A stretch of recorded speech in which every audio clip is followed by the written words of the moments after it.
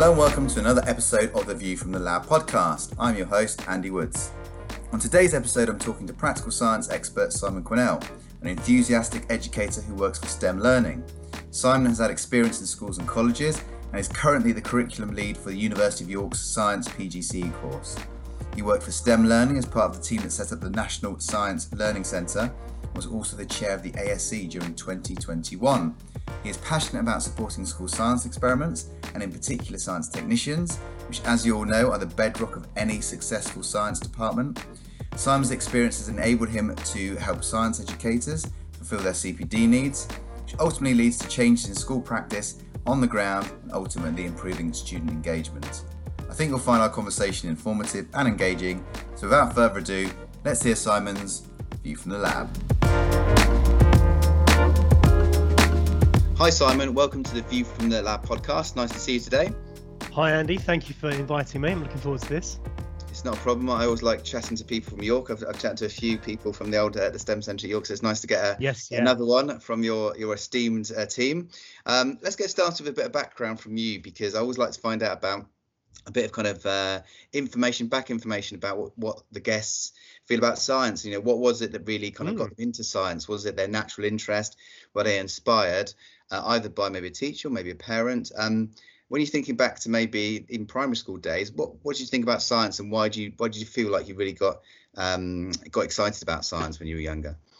To be honest, I think it's all family for me. A bit of primary school and what we did there, but I suppose breaking down science is biology. That's my real first passion. I'm interested in all science. And I've taught all three subjects at some point and trained other people in them.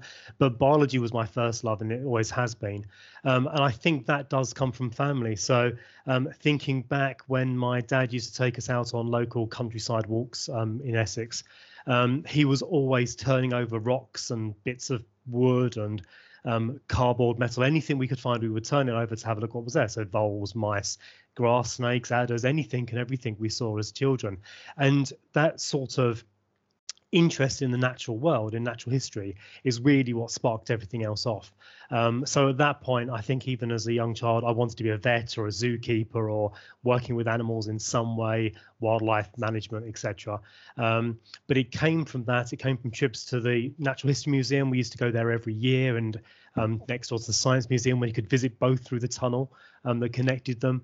And I think all those experiences sort of built up bird watching with my dad and my grandparents, and I think that's what got me into it more than anything else.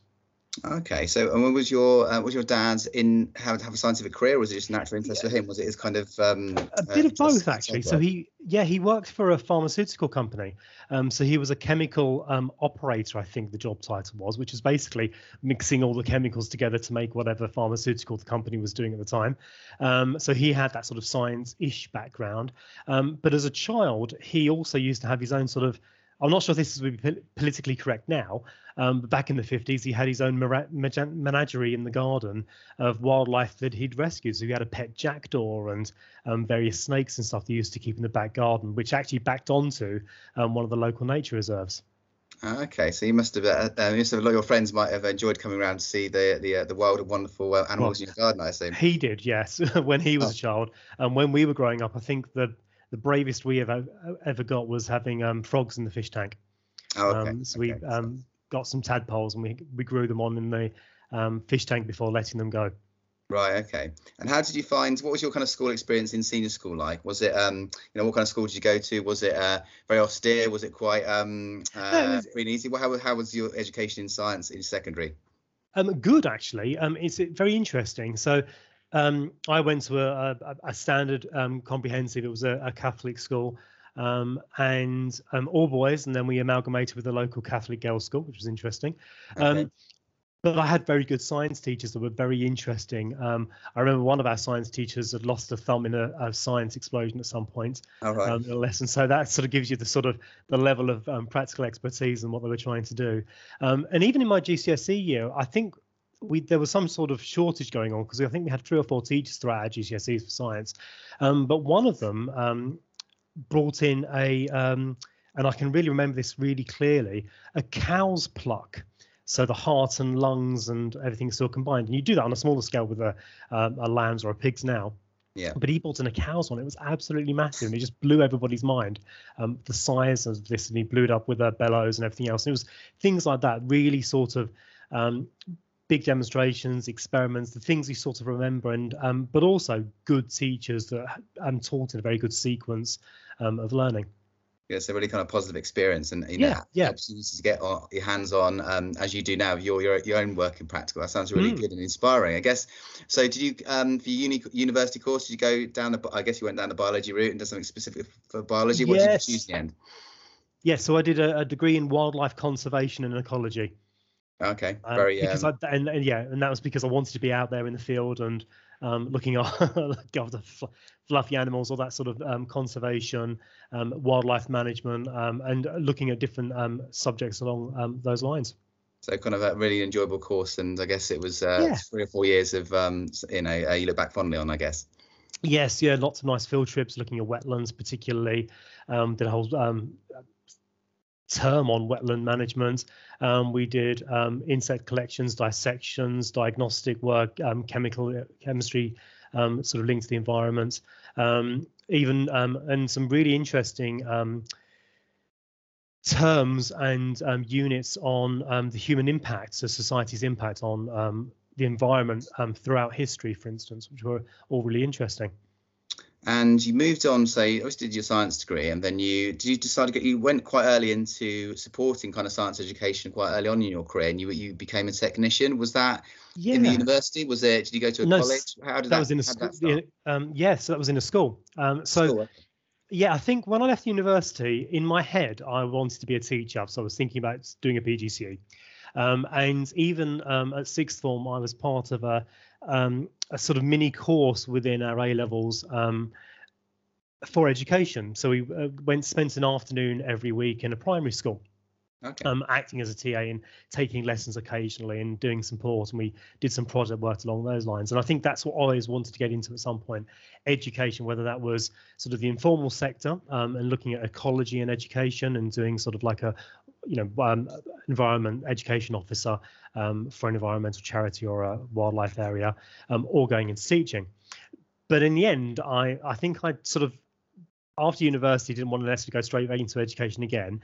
So I worked as a science technician, moving up to become a senior technician in the same school over a period of a couple of years. And I really, really enjoyed it.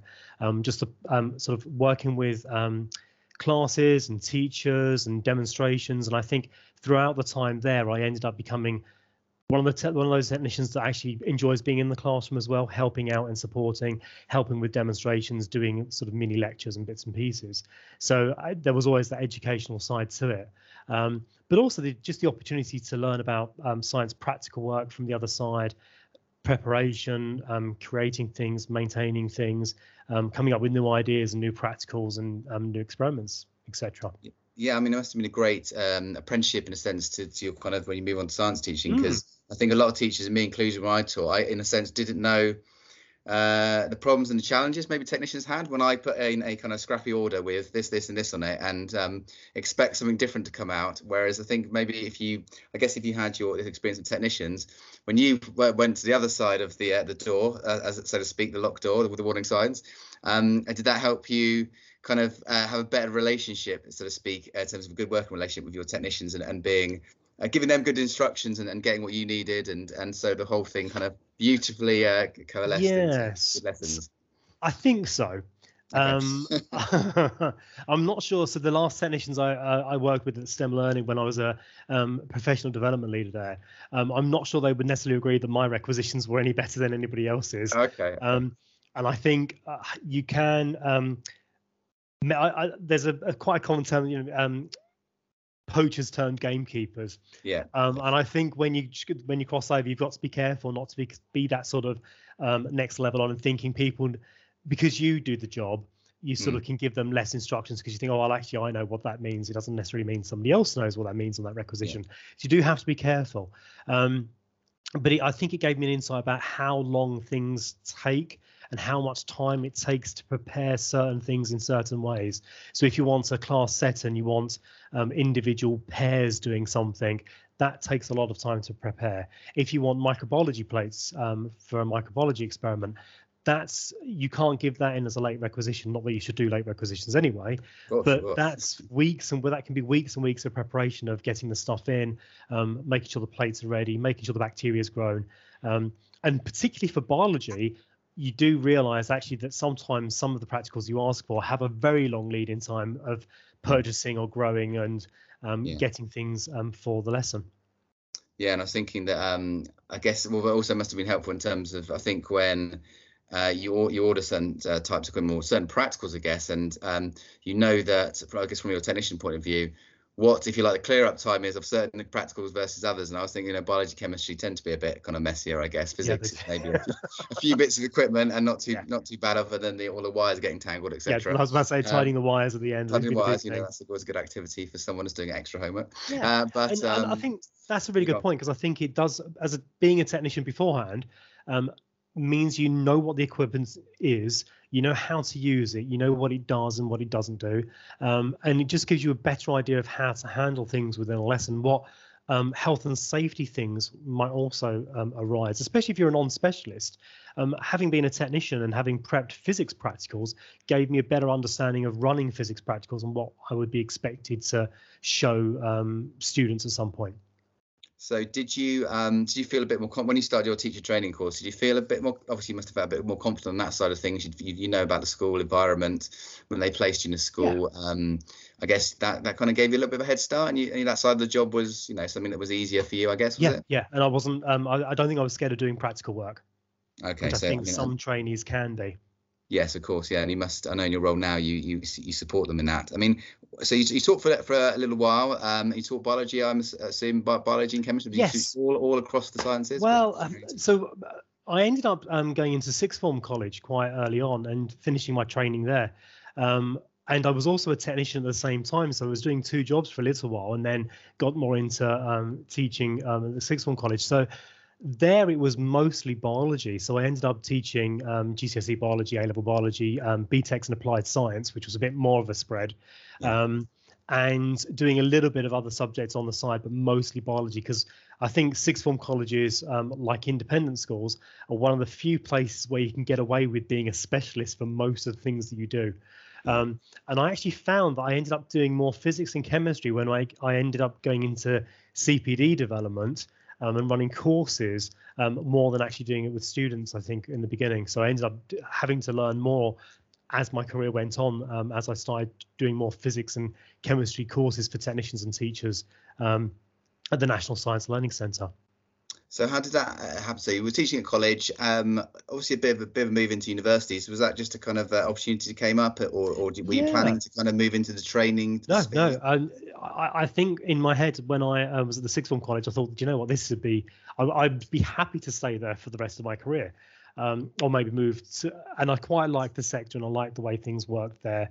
And this was in the East End of London, so it was quite an interesting area to work in, with really interesting students that needed a lot of support, came from very deprived backgrounds, and it was a really good place to work and teaching. Very, very, very rewarding, really. But it came about, I was at an Association for Science Education annual conference, which is the biggest subject specialist conference for science in the country. Bit of plug for the ASE as a past chair of the association. ASE here, no worries. And it was there I was walking around with our senior technician from the college, and we were talking to the guys at Cleeps on their stand, and they were telling us about this new organisation that was being started in York, the National Science Learning Centre, and they were looking for a senior technician. And I thought, oh, that sounds interesting, because although I've stopped being a technician really and was doing lecturing and teaching, I thought, oh, that'd be interesting. So I kept an eye out for it. And when it came up with a sort of a bit of CPD in there as well, about developing courses for technicians and helping with other things as well. And I thought, well, that's might be interesting. So I went for the job, thinking great new start, moving out of London, doing a bit of CPD, but also setting up labs for the first time in a really big scale on a national program and everything else. And luckily got the job. And even within the first year, because I'd had that teaching background as well as a technician background, it became really evident that actually I was the person to run the technicians program and do some of the practical programs alongside that as well, for teachers and technicians. So you very much started kind of supporting the technicians before you started doing more kind of teacher-based activities and support. It was a bit of both. A bit of both, really, but mostly so the technicians program became my thing to run, as well as the labs and the technician team and the practical side of things. And then I started running sessions on the teachers program, doing sort of more practical work sessions. So I think the first thing I did was a demonstrations course with one of the colleagues there, and then did both of those things, so training teachers and technicians at the same time, but having a more of a focus on the technicians program. Okay, and when you got your new recruits for your science, prospective science teachers each year, I guess things do change as years go by, and some cohorts are better at one thing than another. But are there things that tend to come up quite a lot that are kind of classic school science experiments, but often people have forgotten about them or maybe just haven't done them for a long time? Are there any, what are the main ones that people tend to find a bit more challenging than the others? Is there any that kind of pop out in your mind? Well, in terms of practical work, I think there's certain things that are more complicated than others when it comes to certain practicals. For me, I think it's when it's about specialisms in a way, that I think if you're a specialist in one subject and not another, therefore those practicals can sometimes be more challenging because you're not sort of used to the equipment and you don't know necessarily what things do without practicing and trialing things out. So therefore, things like circuits, which is really simple for a physics teacher, might not necessarily be as simple for a chemistry or biology teacher. And microbiology, whilst maybe simple for a biologist to do sometimes, I'll come back to that, again, might not be for a chemist or a physicist. And when you come to the big chemistry demonstrations, that just scares everybody. But I think even with biologists, it's quite interesting that because biology is such a broad umbrella term, I think, for lots of different specialisms within that. So you can have somebody coming in with a biology degree into teaching that has nothing to do with microbiology whatsoever. And so for an ecologist might not necessarily have done any microbiology. A geneticist may not have done. So you're finding that people don't have the experiences. And if they've not had those experiences in school as well, because practical work hasn't been done very well in their own schooling for themselves, then they do really struggle with some of the practicals. And it can be as simple as we had a trainee a couple of years ago who hadn't used a microscope before, a biology trainee, and hadn't used a microscope in either the degree course or at A-level as well. And it was just very interesting because you wouldn't expect that, but it can be very simple. So even the most simplest of practicals, you can't guarantee that your trainees would have seen those before. Yeah, and I guess the old adage in the sense that perhaps sometimes the things we think we're good at or we've done before, perhaps we don't always explain as well because we know it so well, and perhaps we miss out some of the steps that are almost intuitive to us. But when we're talking to somebody else, like pupils or I guess some specialists, maybe that is a problem and they skip over too many steps and they makes it more difficult to people to follow because they have got that kind of expert knowledge that they don't think needs to be explained. I guess you must see that as well in some of the recruits. Yes, yeah, I think pitching and instructions can be a bit of a problem. So I think we do sometimes see trainees that pitch too high and end up teaching year sevens what is and in fact a degree subject or an A-level level. So instead of sort of like paring it down and thinking about what they need to be telling them and what's the most important facts, they end up telling them things that they would normally get at GCSE or A-level. So bringing down their subject specialism is quite important because they do sometimes go a little bit over a trainee's heads and have to think about actually what's in the curriculum at that point and what they need to tell them to then build up to the next point as they go and think about like a spiral curriculum. So pitch can be an issue. And you're right, I think also instructions, sometimes trainees and anybody really can sometimes assume prior knowledge is there when it's not. So it's finding out what the prior knowledge is and how do we build on it? And actually, in terms of our instructions for practical work, have they done something similar in the past? And are they aware of how to use the equipment and what else is involved in the practical? And practical progression is something that I think is very important. Now we have the required practicals, for instance. So making sure students understand how to use a burette before they end up doing the required practicals on titrations.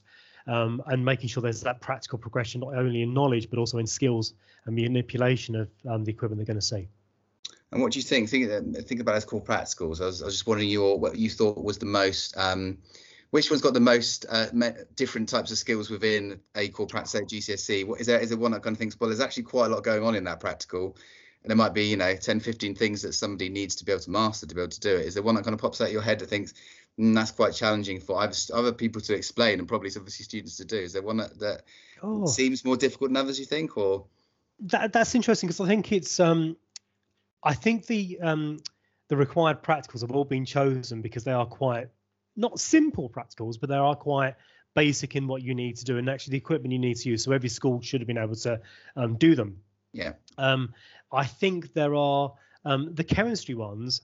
There's a couple like the testing of ions, which actually has quite a few complex different stages to it. So thinking about, I think off the top of my head, there's flame tests and looking at colors. There's testing different solutions together and looking at precipitation. So there's a couple of different mini practicals within that, looking at the different ions that can be produced and tested. With biology, I think the microbiology practicals in both the GCSE and A level are probably the more complex, where students have to have very good aseptic techniques to get very good results. And I think both those, and looking at zones of inhibition, for instance, they're both quite hard skill sets to get going, and actually thinking about how you create aseptic techniques and how you train students on aseptic techniques, especially if you're a non-specialist. And with physics, I think there's things like the resistance of wires and capacitors and the RF and some of the value ones. They can be a bit more tricky as well. And things like ripple tanks, for instance, trying to get a ripple tank to do what it is and measuring the waves, for instance, that can also be quite difficult. And having the equipment to do that as well. Yeah, definitely. I can definitely concur with the ripple tanks and be able to get, some are easier to get reasonable results from than others, aren't they? And some of them I take a lot of fiddling about with, which sometimes we always have the time, or a technician maybe doesn't have the time. No, and I would agree with that, because I had to set up. So we haven't had a technician for our PGC area for a little while, and we were doing the core practicals for physics in June. So we had all the trainees back on campus again, which was really nice, seeing them face to face again. And I had to set up our ripple tank, which I think is from the I'm going to assume the 1950s or 60s. So it was quite a good couple of hours just trying to get it to work. And thinking about, we're talking about a lot of hands-on practical work, which is a key part of science. It's why a lot of students come in to lessons. Often they say to me, what we're doing a practical. It's the first question they ask you as they come in the room. Yeah. I just wonder what your thoughts are on some of the new ways of viewing practicals, things like simulated practicals, digital practicals, compared to the real thing. Have you got any kind of views on the balance of those, whether we should be doing them at all, whether we should be doing a few of them? Is there any advantages to these simulated practicals? I think it depends on what you want to get in terms of an outcome. You should always relate to outcomes, really. So whatever the outcome for the practical you want the students to do, if you can do that through a simulation, whether that's digital or a model or something like that, then it's worth giving it a try, as long as you get the same outcomes. But of course, if those outcomes are skills related, then you might lose that by doing a digital one. So I think there's a time and a place for them, but I think it's what outcomes do you want to get. And I think sometimes in science practical work, we look at the outcomes about knowledge, and therefore will they be able to pass an exam or a test at the end of the course, GCSE, for instance. But sometimes we forget, actually, sometimes these are skills things, and we might want a skills outcome that actually being able to do a process and evaluate that process and think about and reflect on that is just as important as the knowledge learned about the topic or the theory of the science behind it. So it's to do with outcomes, and also whether or not actually it's a good. I've yet to see that many really good digital versions of practicals beyond, actually. There used to be a really nice photosynthesis one. Okay. Where you could count bubbles and vary the lights. There's some really good physics models, not necessarily sort of virtual practicals, but those physics models which are all online. And I can't remember what the website is, but you might remember it as well. And where you can see sort of simulations of molecules and different instruments on screen from the States, I think it is. Some things like that can be really, really useful. But I think it's thinking about your outcomes and what you want to achieve from it. Yeah, and I guess I suppose in terms of reinforcement, in a sense, some of those simulations might be useful if you've done them in the lab, and maybe you need just a reminder about the key concepts. Yeah. If you're looking at data, perhaps, maybe, would you think that is an element of usefulness there? I think so. Collecting data, so things like the photosynthesis, if your pondweed isn't working particularly well, you can set up the practical, but you're not necessarily going to get the results. But if there's a way you can sort of set it up and then realize actually on reflection that this practical isn't going to give us the data we need to really think about this and embed it, then actually is there a digital follow-up where we can do it on there instead and get some data from that, as long as it sort of models the same sort of practical that you were trying to do. So I think it's a really good backup if things don't necessarily work, particularly if it's a practical that, like photosynthesis, it's in the lap of the gods sometimes when you're trying to count bubbles from pondweed. Yeah, it was a bit. Yeah, I was being a bit variable, and sometimes you have to do the winter for some reason or something, and it wasn't. Yes, biology. Yeah, for some reason biology is always timetabled in the winter when nothing works. Yeah, I know. So it's I mean, I think that there are a lot of challenges there, and I was going to ask you about. You must have seen quite a lot of different layouts of labs. So I'm quite interested in terms of what the perfect, if it's even possible, lab layout is for kind of school age children, because I think there's always this challenge between the kind of theory element of what we've got to do as science teachers and the practical element, and sometimes like literally geography and the classroom furniture sometimes literally gets in the way of doing that well. Is there a particular layout you would like, in an ideal world, and you had, I don't know, £100,000 to count your a school lab? Would there be a particular geography or way you would alter it? What were your thoughts on that? Well, I would say, just having recently project managed a lab, a new education science lab at the university, 100,000 doesn't go as far as like it used to. Oh, okay.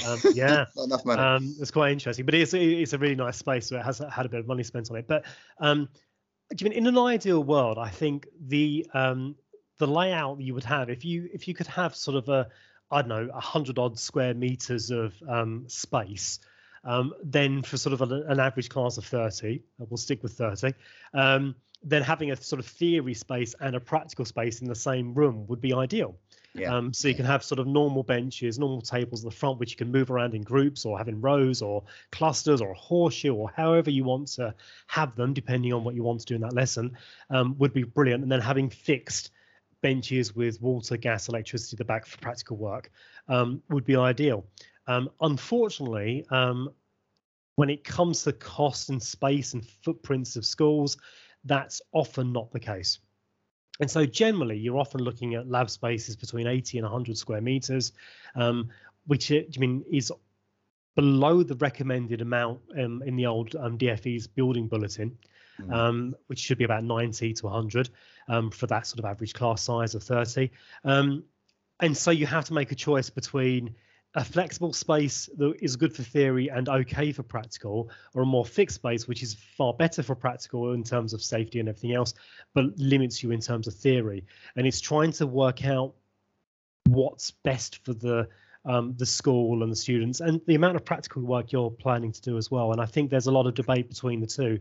And for me, what I've tended to go for is to have either services around the side, so sinks and gas and electricity around the side, but that has its own problems with backs to you when they're doing practical work and everything else.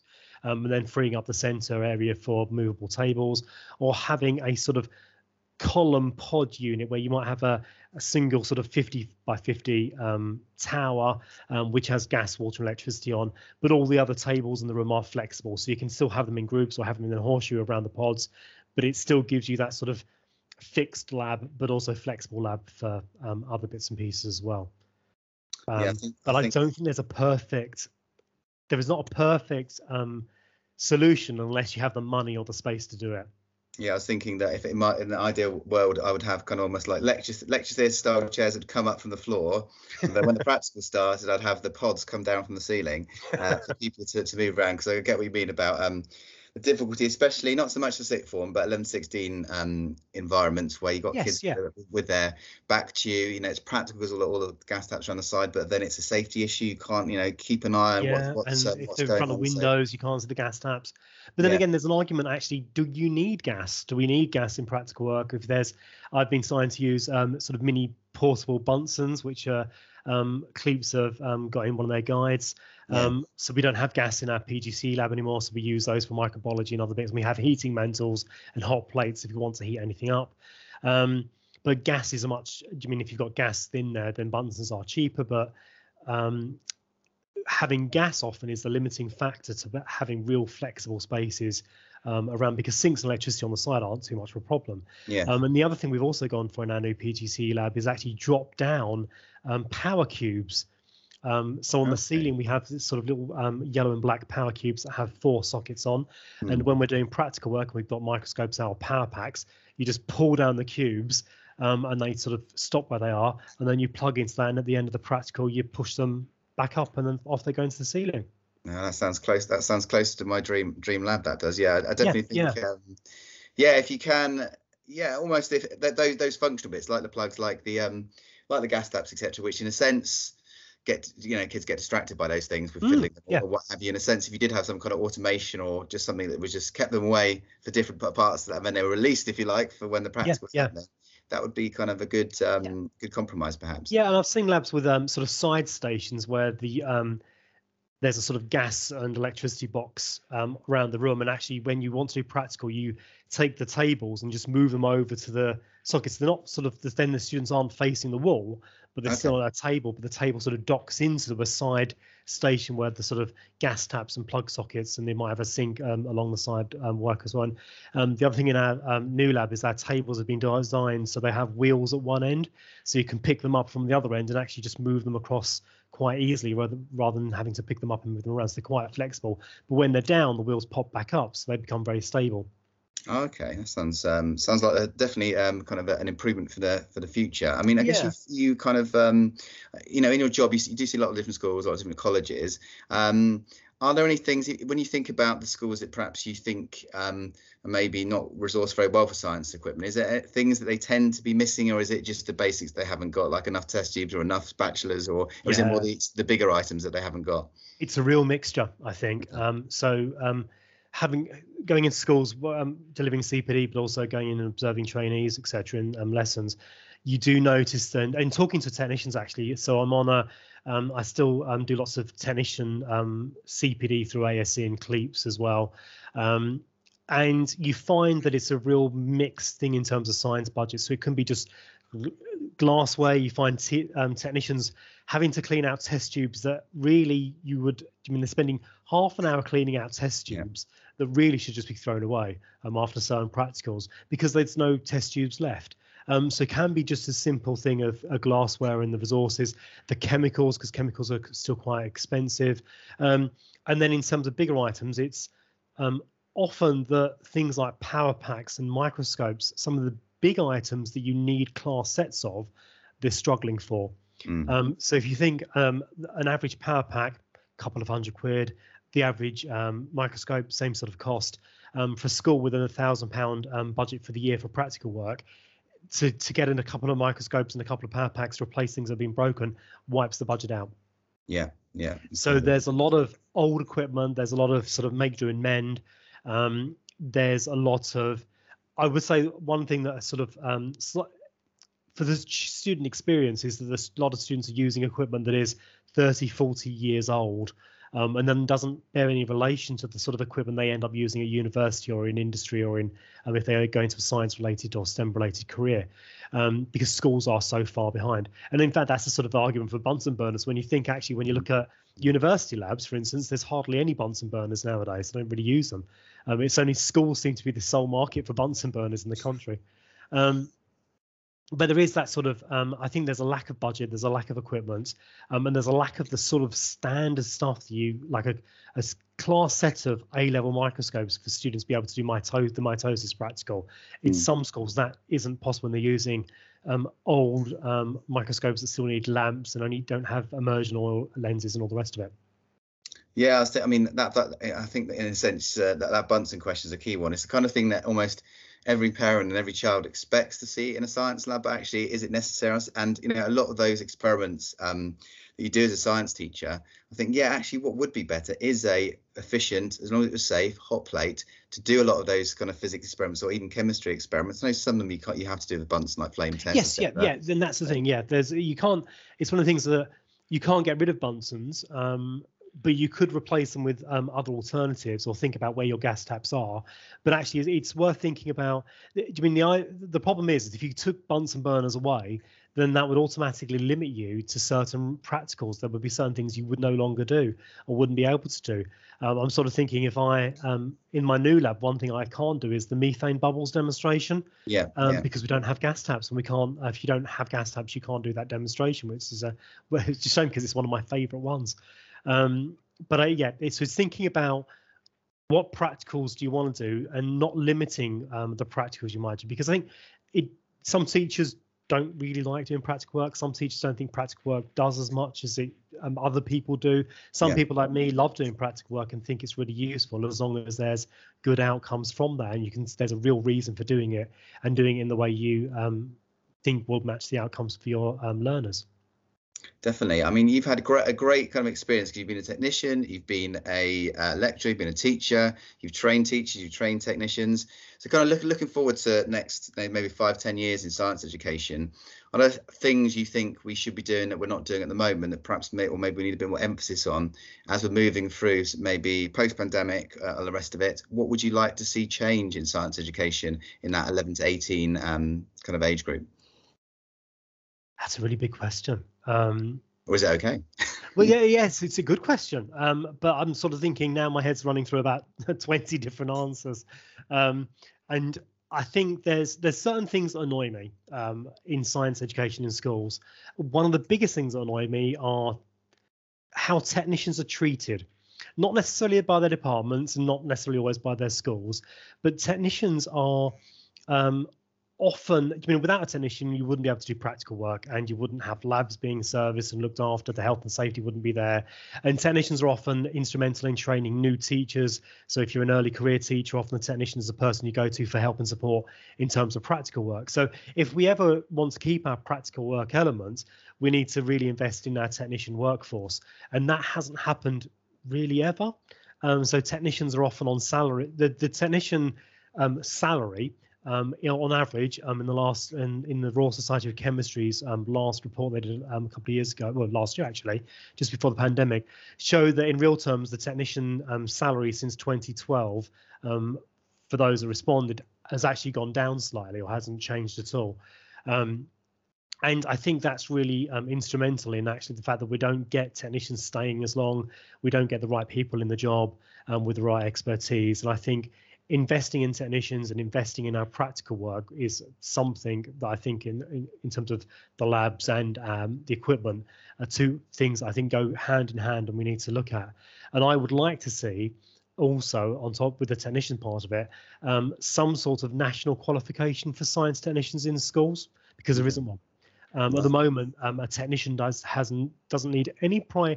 You don't need any prior training for somebody to walk into a science department and start managing the technical service. So that's looking after all the chemicals, making sure they're secure, all the maintenance, all the checks, all the health and safety information, talking to teachers about that as well. There is no training at all available for them beforehand, or to say that, or even afterwards, to say, do you know what, they've now got a qualification, we can let them loose in the chemical store. So you have technicians with no training looking at bromine and conc acids and alkali metals and radioactives, microbiology, et cetera, So I think that's something that really needs to be looked at. And I think if you had a national qualification system, that might also lead to better professionalism in the future. So that's the sort of technician side of it. With early career teachers, I think it's time and subject specialist support for non-specialists. So it's being able to teach outside of your specialism with confidence, Yeah. and making sure that there is some support network either in the school or in the mat chain or locally or nationally, that gives early career teachers a bit more support teaching outside of their specialism. Because I think to be really effective, you have to have the confidence that what you're teaching is the right thing, that you understand the misconceptions, that you understand the scaffolding that students might need to learn, more might need to have in terms of prior knowledge and support to be able to understand the topic that you're teaching. And I think there isn't enough subject specialist stuff out there that's freely accessible for everyone.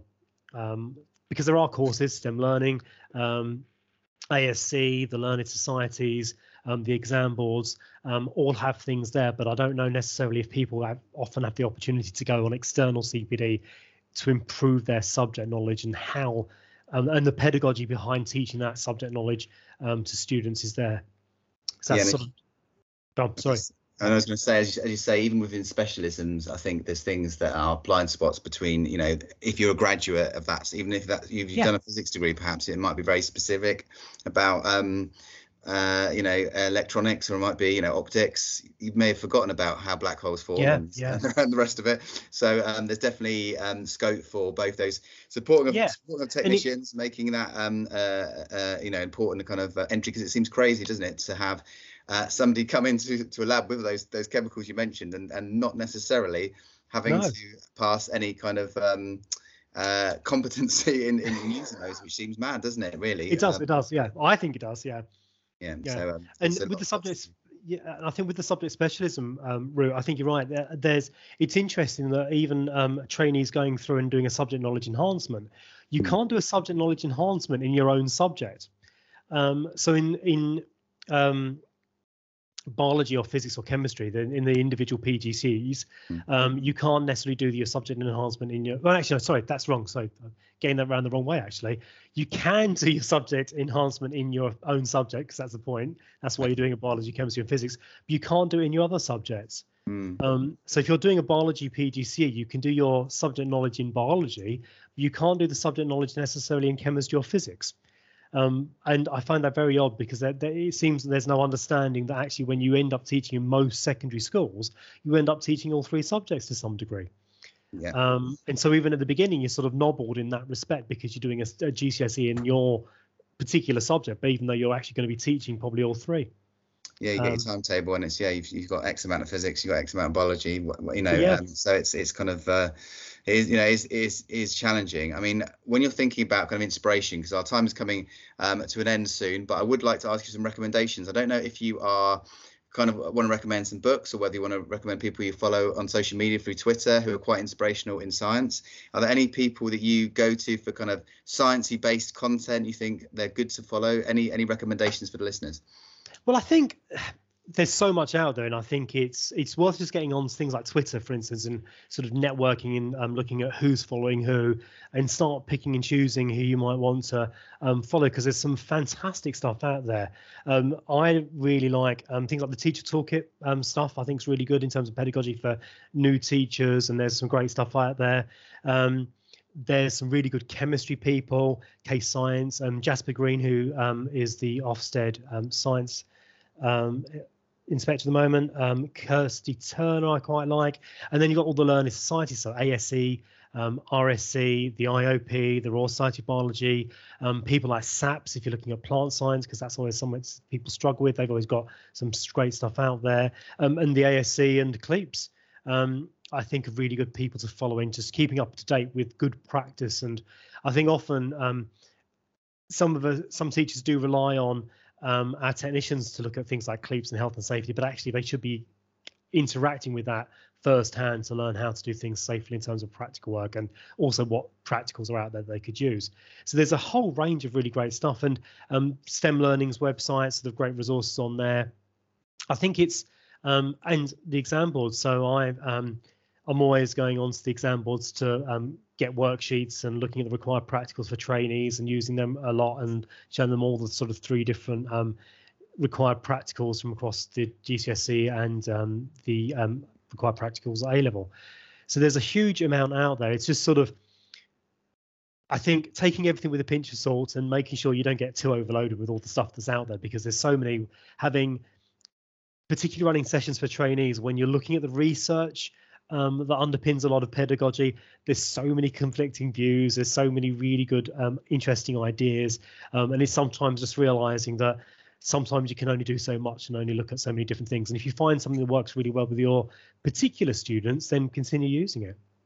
Yeah, I was going to say there are so many good resources out there, and almost I heard something yesterday, and someone was saying, in theory, you shouldn't be spending longer planning a lesson than it takes to deliver the lesson, which is very difficult when you're starting out. But, and that's what I say to our trainees. Yeah, towards the end, it's sort of like, if the lesson's 50 minutes, then you've got an hour tops to plan it. Because of course at the beginning they're taking sort of like 2 or 3 or 4 hours to do one lesson. We're like, that's not sustainable. Yes, definitely. That's a good tip to end on. Thanks so much for your time today, Simon. I really appreciate it, and hearing your view in the lab. Thank you, and perhaps we'll catch up again on another episode. Thank you very much for joining me. Great, thank you. Thanks for inviting me.